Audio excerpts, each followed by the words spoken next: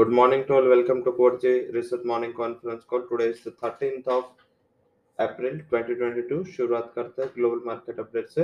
वैसे देखें तो हमारे लिए काफी क्रूशल डे है। आज थोड़ी मार्केट में वोलेटिलिटी बढ़ सकती है। पर्टिकुलर रीजन यही है क्योंकि आज हमारा वीक का लास्ट डे है, एक्सपायरी का डे है, तो आई थिंक इसका एक प्रभाव है पूरे दिन मार्केट में होगा। Market seems to be highly volatile and अभी जो ट्रेंड है according to that stock specific sector specific momentum आज बना रहेगा, बट ब्रॉडर मार्केट में वोलेटिलिटी रहेगी क्योंकि आज पोस्ट मार्केट इन्फोसिस के नतीजे भी है, सैटरडे एचडीएफसी बैंक के नतीजे भी है, तो शायद आज मार्केट बंद होते होते थोड़ा वोलेटाइल हो क्योंकि एक्सपायरी का दिन है, अर्ली एक्सपायरी के दिन।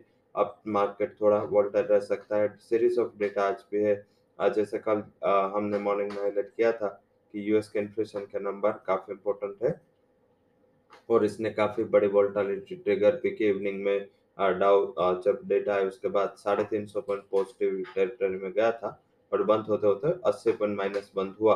तो आई थिंक हायर लेवल से सिग्निफिकेंट करेक्शन है, बट मॉर्निंग में फ्यूचर्स काफी अच्छे चल रहे हैं। वहां पे शायद मानना है कि ये इन्फ्लेशन ये महीने में पीक हो सकता है, यहाँ से थोड़ा फॉलिंग सिनेरियो देखने को मिलेगा। तो आई थिंक ये इफ बर्स है। हालांकि आज ध्यान रखना है जो डेटा इसमें इन्फ्लेशन नंबर यूके के आएंगे 11:30 बजे। बैंक ऑफ जापान गवर्नर की स्पीच है 11:15 बजे। ये उसके पीपीआई डेटा है। एफएमसी मेंबर ब्रेनार्ड है, उसके स्पीच भी आज इवनिंग पे। ये वही मेंबर है जहाँ पे इसका थोड़ा टोन हॉकिश रहता है। एंड क्रूड ऑयल के इन्वेंटरीज के डेटा भी है, तो काफी इवेंटफुल डे है with expiry with result season भी हमें फोकस करना है। अब रिजल्ट सीजन में आज डे एंड इन्फी के नंबर है।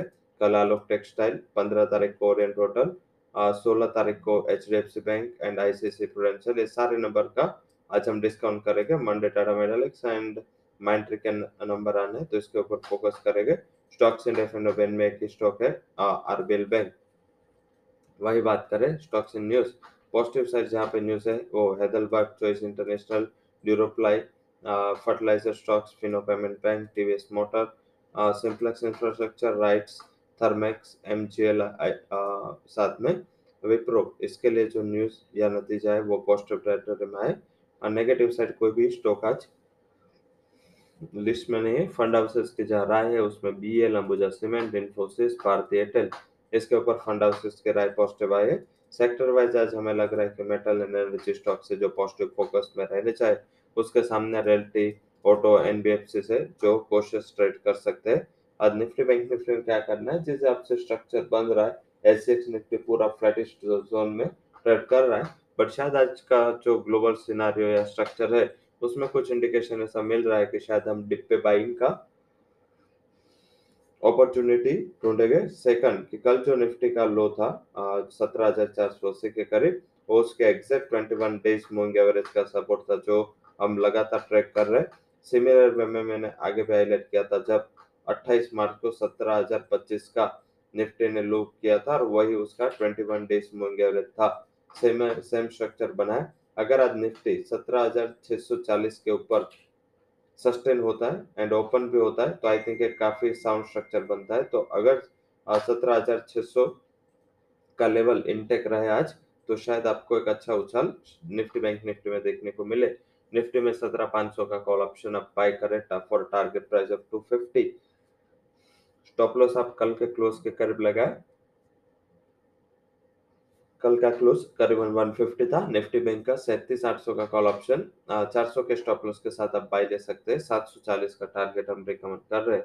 अब बात करते हैं सीधा जो हमारा डेरिवेटिव पिक है उसमें एक्सिस बैंक में बुलिश व्यू के साथ हमने 800 के स्ट्राइक का कॉल ऑप्शन 17 के करीब बाय दिया। 13 का स्टॉप लॉस रिकमेंड कर रहे हैं। 26 तक के ऑप्शन जा सकता है। सेकंड आज जो हमारा रिकमेंडेशन है इसमें कैश सेगमेंट में जो हम रिकमेंड किया है उसमें पहला जो हाई कन्वेक्शन कॉल है वो Thermax, it's a buy call.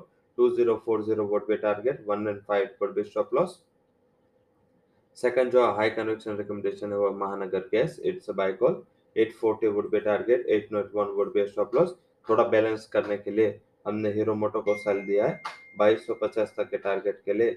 2336 would be stop loss. तो हीरो सेल, उसके सामने हम जो बाय दे रहे हैं उसमें एमजीएल एंड थर्मेक्स को बाय दे रहे हैं और एक्सिस बैंक को हमने ऑप्शन से बाई की स्ट्रेटेजी आती है. So that's all recommendations from Codes Equity and Derivative Research. For details, can visit our website. Thank you all for joining conference.